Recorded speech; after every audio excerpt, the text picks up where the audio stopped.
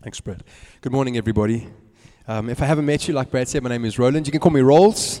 I think it's wonderful to be part of a church family where we can pray for each other and worship together and do that. That's really cool. I'm really blessed by that.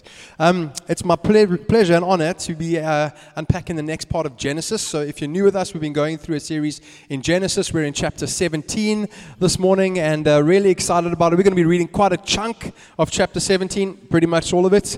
And going to be unpacking something that I really believe is on God's heart for us this morning. So before we get into that, I just want to ask you a question, and the reason why I love asking questions at Muizenberg is because people answer most of the time. All right, you ask the question somewhere else, and it's almost it's taken as rhetorical. But when you hear the word power or powerful, what do you think of? Sam? Cain. King. I was like, okay. Corporal punishment is not allowed anymore. Okay. A king, what else? A V8 engine, yes. Control, okay. Anything else when it comes to power or powerful? Authority, strength, courage. Okay, those are all different things, right? But when I think about powerful, often I think about like a bulldozer, right? So I think about an atomic bomb. I don't think about Eskom, all right? But often, powerful things are powerful, right? It makes sense. That's why we call them powerful. But what I've found in asking people this is very seldom do people say, hey, I am. Or I think about myself. Or I think about the Christian life. Or I think about the kingdom. And this is the thing that the Lord really put on my heart this morning that I believe we're going to draw out of chapter 17. Just 5 principles. We might not get to all 5, but just 5 principles on how to experience the power of God in our lives. Because here's the thing. God has called us to kingdom living. God has given us His Spirit. And if the Christian life you're living is not a life filled with power, then you're not living the fullness or in the fullness of the life God has called you to live in. The things God has called us to are things that are beyond ourselves. The things that God has called us to are Spirit-filled things. They're meant to be empowered by the Spirit. They're meant to be in the power that God has given us, and our lives are meant to be different. There's no ways, as Christians, we're going to impact the world around us. Doesn't matter where it is, if you're not filled with the power of God and not living a power-filled life. So we actually shouldn't, not in an arrogant way, but in a very real way, think about ourselves as powerful, because God has promised that He'd put His Spirit in us. God has promised that He would empower us. God's Word says that He's given us everything we need for life and godliness, and that includes the power to do what He has called us to do. And I think so many Christians are living this laid-back, mediocre life, not realizing the potential that exists for them to be stepping into things that are way beyond themselves. When we think about why the church sometimes isn't taking ground, I think it's because people don't live out this powerful kingdom life that the Lord has called us to live. So I just want to encourage you with that and call you to that. And this morning, trust that God is going to speak into your heart, and then we'll take some of these principles away and actually live them out, because it's got to translate into the real world. It can't just be something we speak about on a Sunday morning, but you need to leave here this morning going, there is so much more power available for me, and this is how I need to tap into that, or this is how I need to cultivate this in my life as much as it is mine to cultivate. All right, so we're going to be reading chapter 17. Many of us have read Genesis before, but in this passage, God appears to Abram. It's not Abraham yet, it's Abram, and He appears to him as El Shaddai, right? The Hebrew word there to describe God is El Shaddai, and it's the first time that this word is used. We'll read it just now, but it's the first time that this word is used in Genesis, right? And there's been some debate as to what the word means, but the word El, or the part El Shaddai, El means God, and then Shaddai, there's been a bit of debate around that. Some people say it refers to mountain, or like refers to strength, so it means like a real strong God. God's revealing Himself to Abraham as God Almighty. Some say that the word Shaddai refers to basically a baby being nourished by its mother, and so refers to the nourishing and nurturing part of God. But either way, it's the first time that God reveals Himself to Abraham like this, and it refers to an all-powerful God who's able to meet any of our needs. He's all-sufficient, a God who can do anything.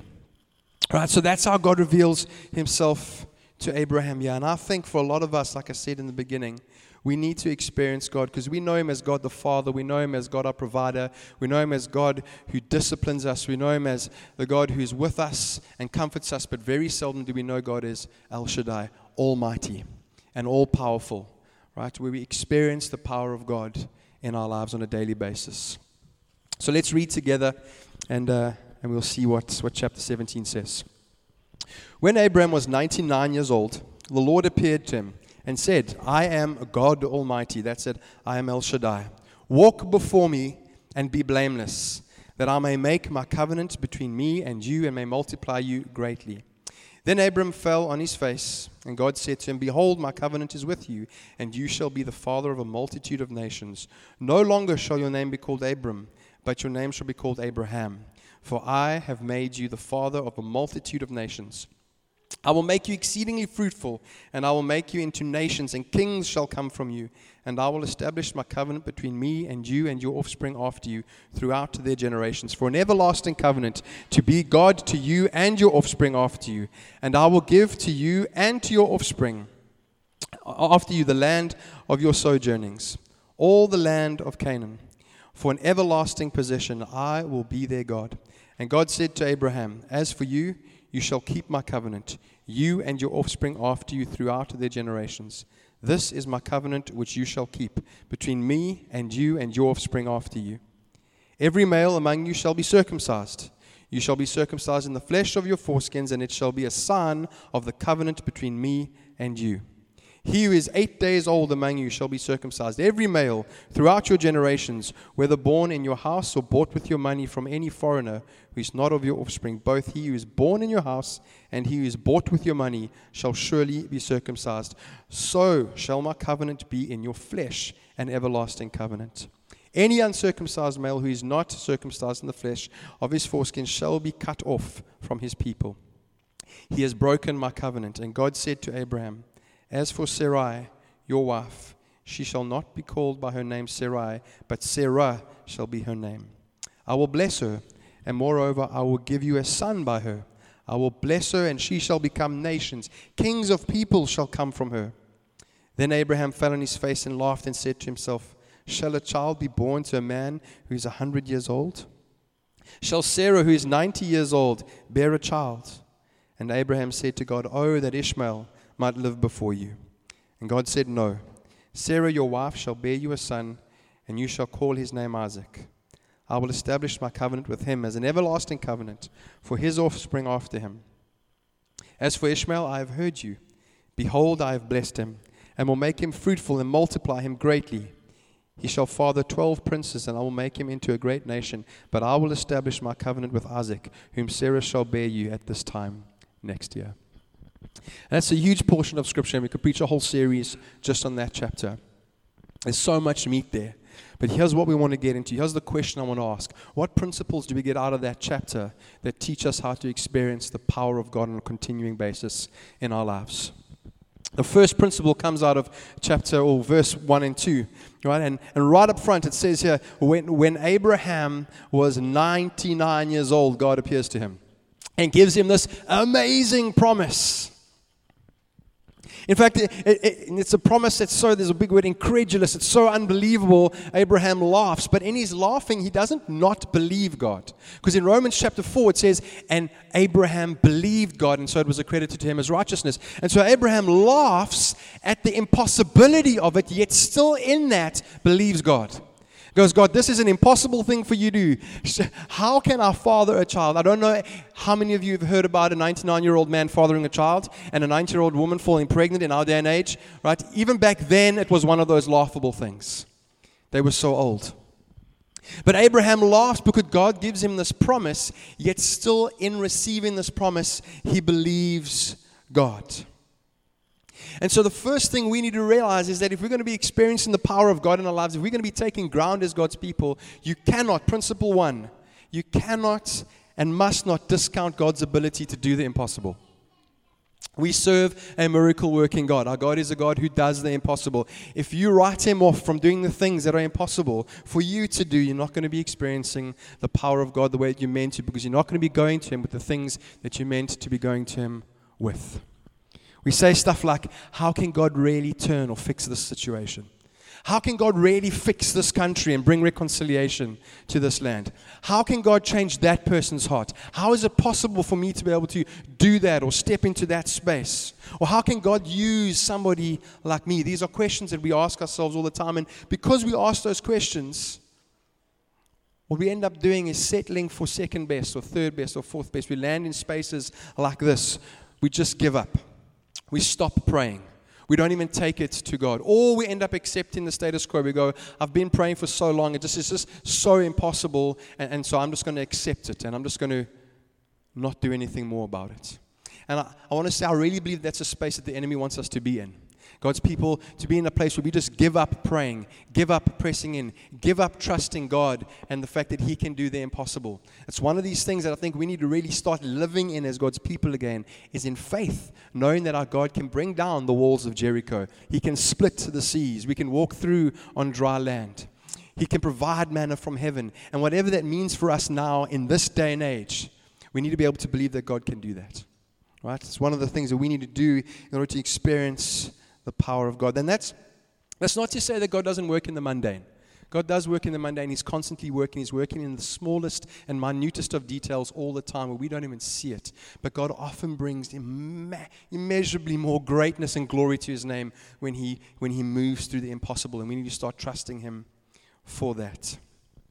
Jesus told His disciples in Matthew chapter 19, He said, when He's busy explaining to them how impossible it is for a person to be saved, how impossible it is for a rich man to be saved. And then His disciples respond a little bit despondently. They go, well then who can be saved? Right? If it's impossible to be saved, who can be saved? And then Jesus responds with this profound statement. He says, with man it is impossible. It is impossible with man, but with God all things are possible. And if we're going to be stepping into a place where we're used by God the way that God intends us to be used as His people, as kingdom people, we've got to trust that the things we are called to do are impossible for us. Yet God, with Him, it's possible. And so as we walk hand in hand with Him, we trust Him to do those things that are impossible for us to do. If you think about your salvation, it's the most incredible miracle you've personally experienced, where God brought someone that wasn't bad and made them good. He took someone that was dead and made them alive. He took you from the prison of darkness and put you into the kingdom of righteousness. And that in and itself should be a testimony to you that God can do the impossible. Now, I don't say this just because I'm preaching and I just want to buffer the sermon, but if God can save me, He can do anything.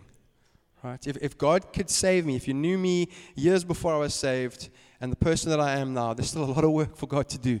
But where I am now, doing what I'm doing and living the life that I'm living, was an impossibility for me 20 years ago. And I just want to say, if God can do that for us, He can do anything. Paul, in Romans chapter 4, he's quoting from Genesis 17, and he says this, as it is written, here's the part from Genesis 17, I have made you the father of many nations. And then Paul says this, he says, in the presence of the God in whom he believed, who gives life to the dead and calls into existence things that do not exist. God is the God who calls things that are not as if they are. And we need to remember that always. The second principle comes also from verses 1 and 2. But at different parts. God says this to Abraham. He says, walk before me and be blameless. If we're going to be experiencing the power of God in our lives, principle number 2, we need to be walking blamelessly before the Lord. And I think this is something that the church gets wrong a lot of the time. This is what Christians get wrong a lot of the time. Firstly, we misunderstand blameless. Blameless doesn't mean sinless. It doesn't mean perfect. And so we err on the side of trying to be perfect before God and then become legalistic and self-righteous. And so grieve the Spirit and grieve the Spirit of grace. And we end up like the Galatians who try and earn favor with God. Or we go to the opposite side. We go completely to the left where we become so liberal in our faith and we start to marry the world with our supposed love for God. And there's no real difference. It's marred and we don't really look like a Christian. And then we end up like those guys in Laodicea in Revelation where Jesus says, man, I wish you were either a really nice cold frappe on a hot summer day or a really hot cup of coffee on a summer's night. But because you're lukewarm, you're neither of those things, I'm going to vomit you out of my mouth. This word blameless means not to be perfect, but it means to be wholly devoted to. It means to be solely devoted to. It means to be single-hearted towards something. And so when God calls Abraham, he says to him, I'm going to do this thing through you, but make sure that you serve no other gods. Make sure that at the epicenter of your life is me. Walk blamelessly before me. When believers walk faithfully before the Lord their God, when we live in humility and repentance, and we come before God with fear and trembling, knowing that He is God Almighty, and we don't take it lightly that we can enter into that holy place, and we don't take it lightly that He's the one who's given Himself for us, and yet He's the maker of the heavens and the earth, we will experience the grace and the power of God in our lives in ways we haven't before. See, it's a humble and contrite heart that God desires. Arrogance and pride, God will break. And like a good father, God disciplines those He loves. He doesn't encourage disobedience and bad behavior. So God's not going to reward you with power when we're living lives of disobedience. In 2 Chronicles chapter 16, verse 9, it says this, "For the eyes of the Lord run to and fro throughout the whole earth to give strong support to those whose hearts are blameless before Him." Perhaps in our lives we need to come to a place, and perhaps as a church we have to come to a place and go, actually we need to repent of the stuff that I'm doing in my life. Some of that stuff that I've kept in the back closet. Some of the stuff that I've swept under the rug, and I thought somehow it wasn't going to affect the way that I live and the way that I experience God. I don't know if you remember the story of Achan and God's people as they moved against the city of Ai in the promised land. God had said, don't take anything for yourself from the nations that you conquer. And what happened was Achan and his family took some stuff and they hid it. And when they went up against the city of Ai, the whole of the Israelite army were destroyed. Well, not all of them, but they were defeated. And they lost against Ai. And Joshua goes and he falls on his face before the Lord and he's lamenting. And God comes to him and says, lift your face up out of the sand.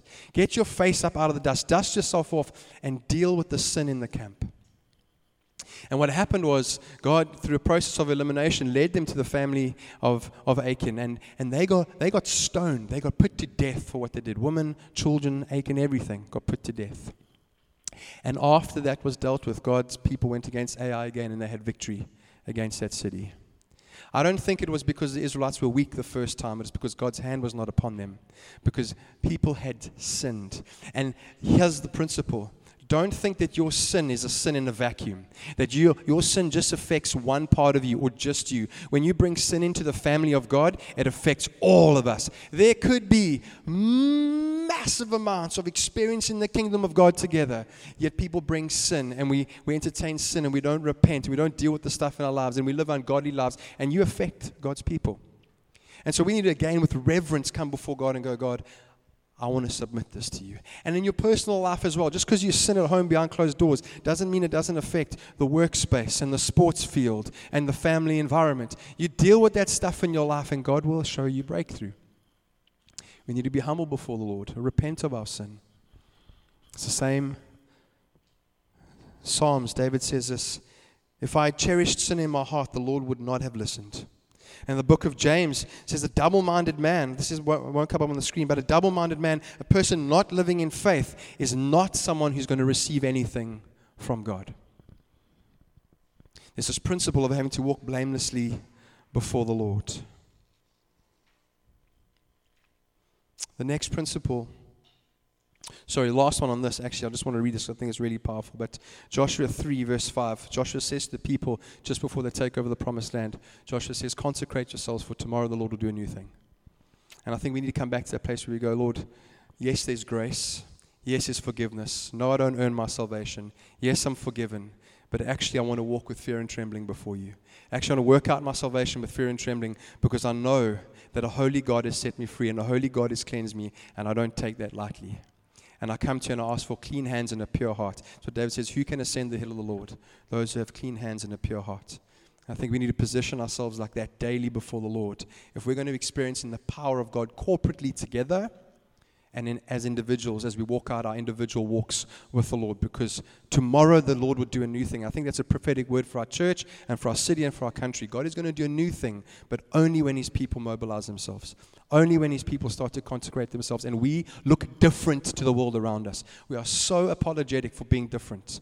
Inclusivity is one of those big catchphrases nowadays.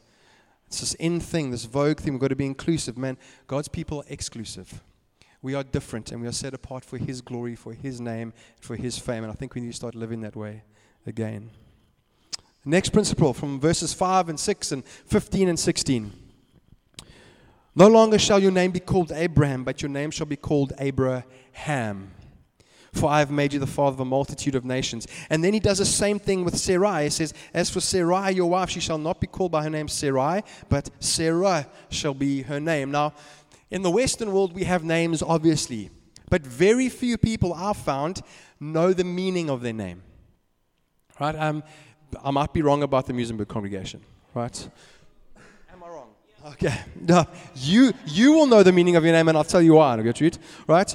But in the Western world, we're consumed with names, and very seldom, right? Very seldom do people in the Western culture know the meaning of their names because that's not part of our culture. Now, again, that's the general statement, right? I'm big into names. I love the meaning of names, and there are plenty of cultures in our country who name their children according to the meaning of their name. So I grew up in the Eastern Cape, was immersed in the Xhosa culture there. I've got a friend named Siyavuya, right? Siyavuya, that's Xhosa for we are happy, right? Vuya, we are happy, Siyavuya. And his parents were happy when he was born or when they conceived, right? So that's why they get given that name. Bongani is a Zulu name, which means be grateful.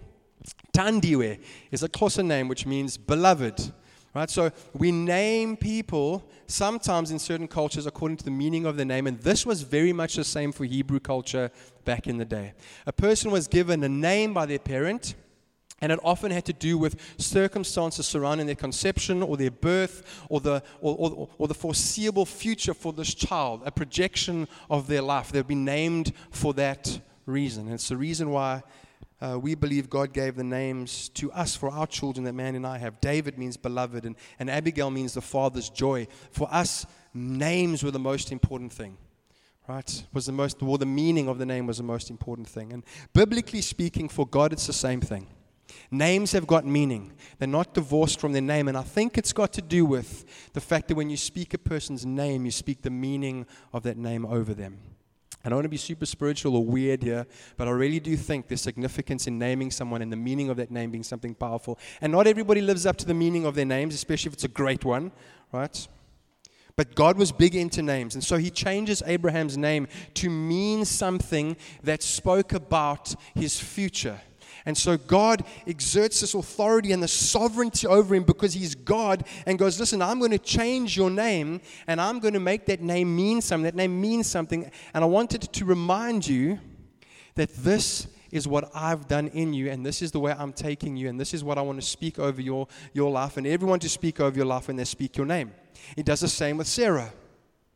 He renames them and the meaning of their name changes to fit in with the call that God has on them as a couple.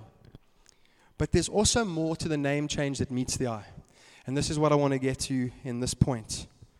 And it's not going to stand out again to us, but it would have stood out to ancient Hebrew culture. It would have stood out to them like a sore thumb because God adds the breath sound, right? The hey sound to Abraham and Sarah. He adds that that sound, which in the Hebrew culture represented the Spirit. And it stood for the Spirit of God.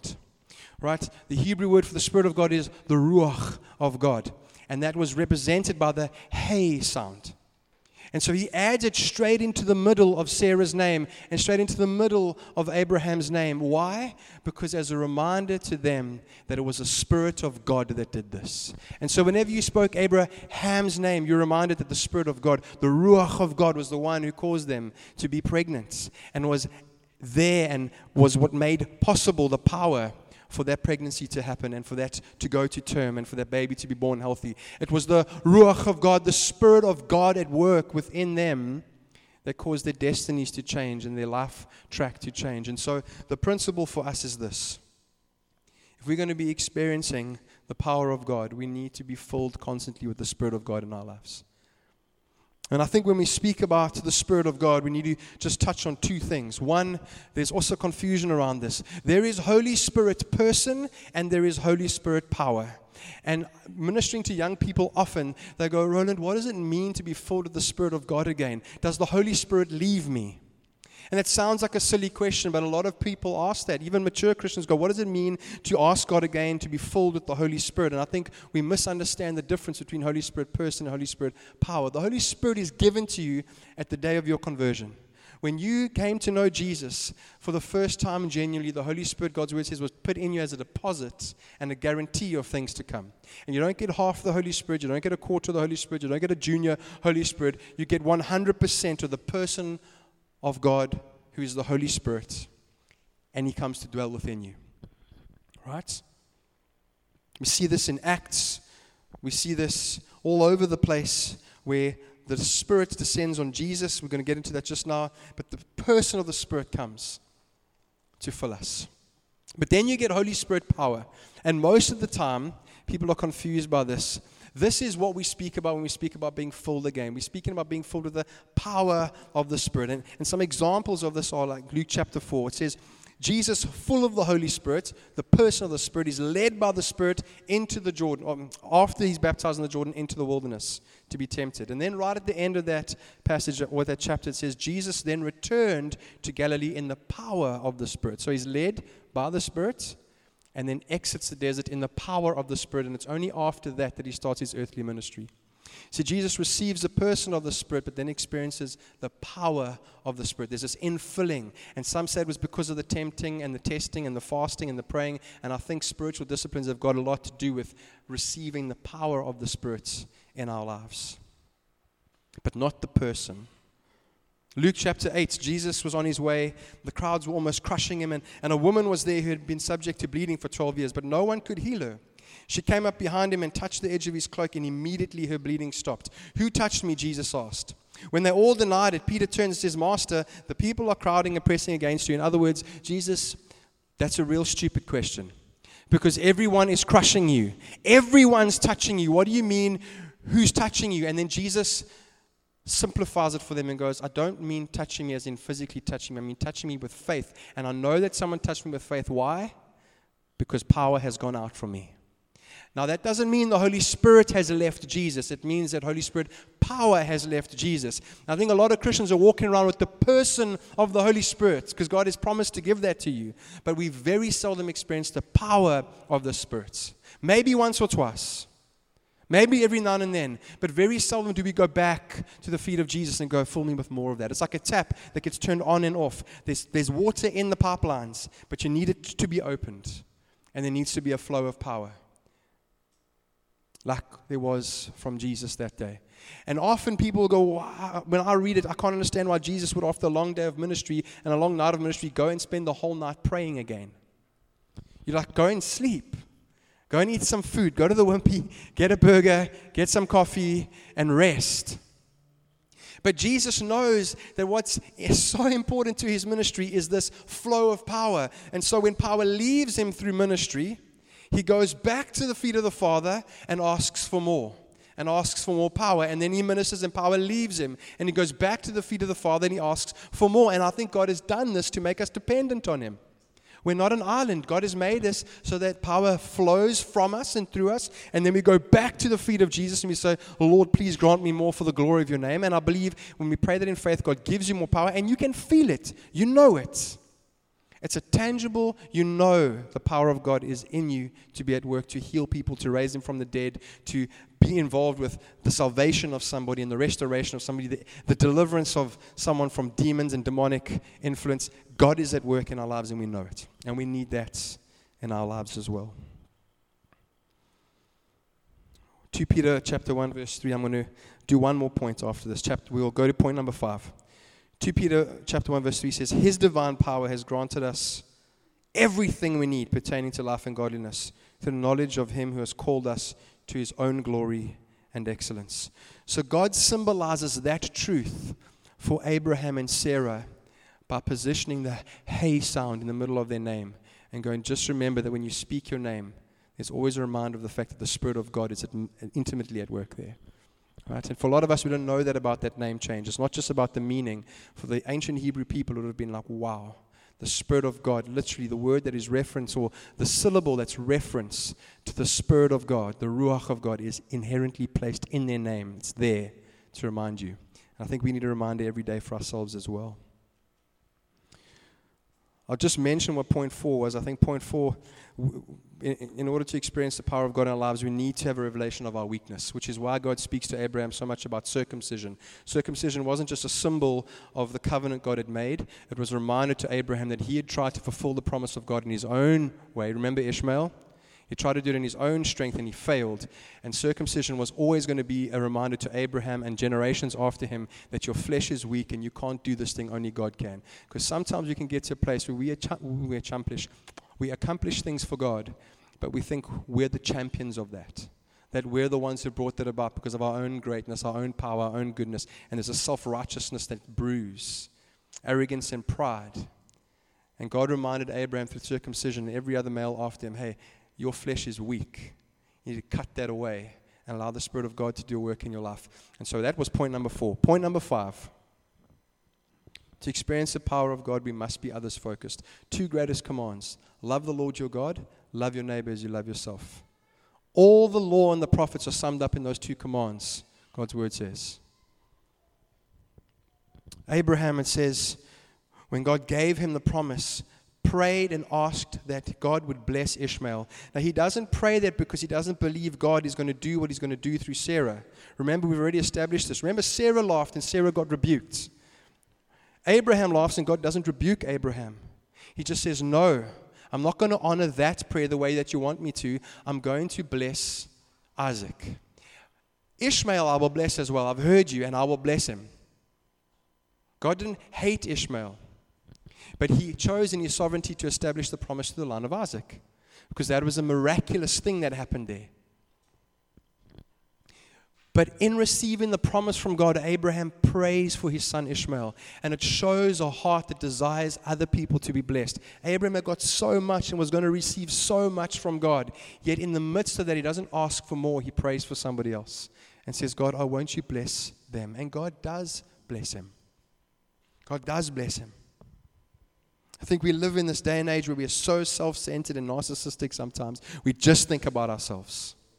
And when it comes to time, talent, and treasure, all these things that God has given us, your time, what you're gifted with, the money that you have, whether you think you have enough or a lot or not, doesn't matter. What you've been given is a grace gift from God, and we need to be using that to bless other people as well, if we're going to be experiencing the power of God in our lives.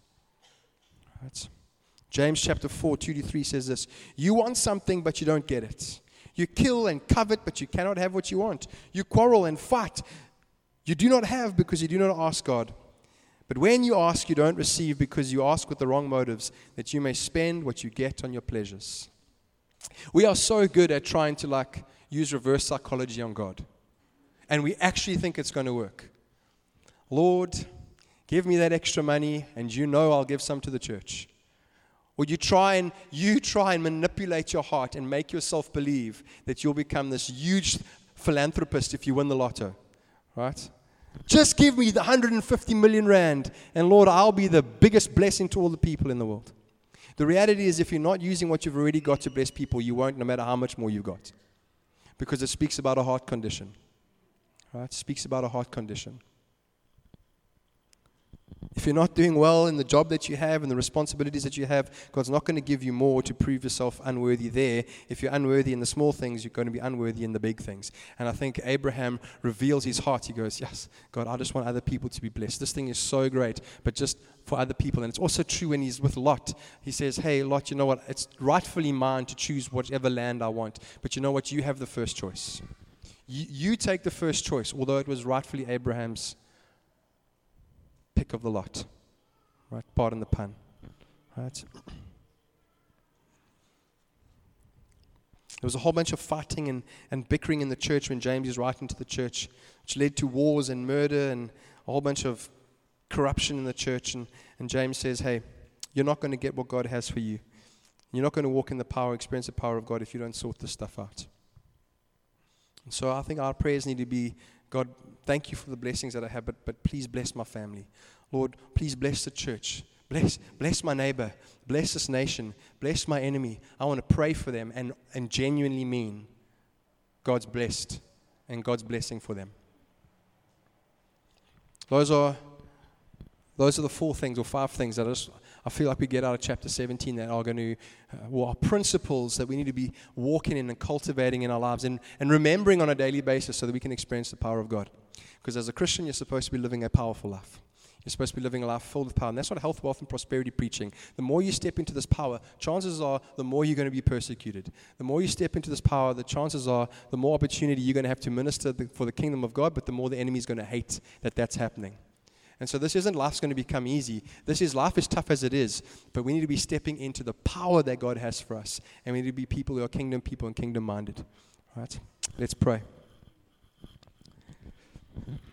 Father, I just want to thank you for your word. I want to honor you, God, for its truth, its richness, its depth. Lord, and the fact that it speaks right through to our hearts. It speaks into our souls. And Lord, I pray that as a seed was sown this morning, that you would water that you would cultivate that it would grow and bear kingdom fruit for you. In Jesus' name, I pray that we would be Christians who live out these principles and who daily experience a supernatural empowering and infilling of the Holy Spirit. And Lord, may our workplaces be changed. May our city be changed, our schools, our churches even, in Jesus' name. For the glory of your name, Lord. Amen.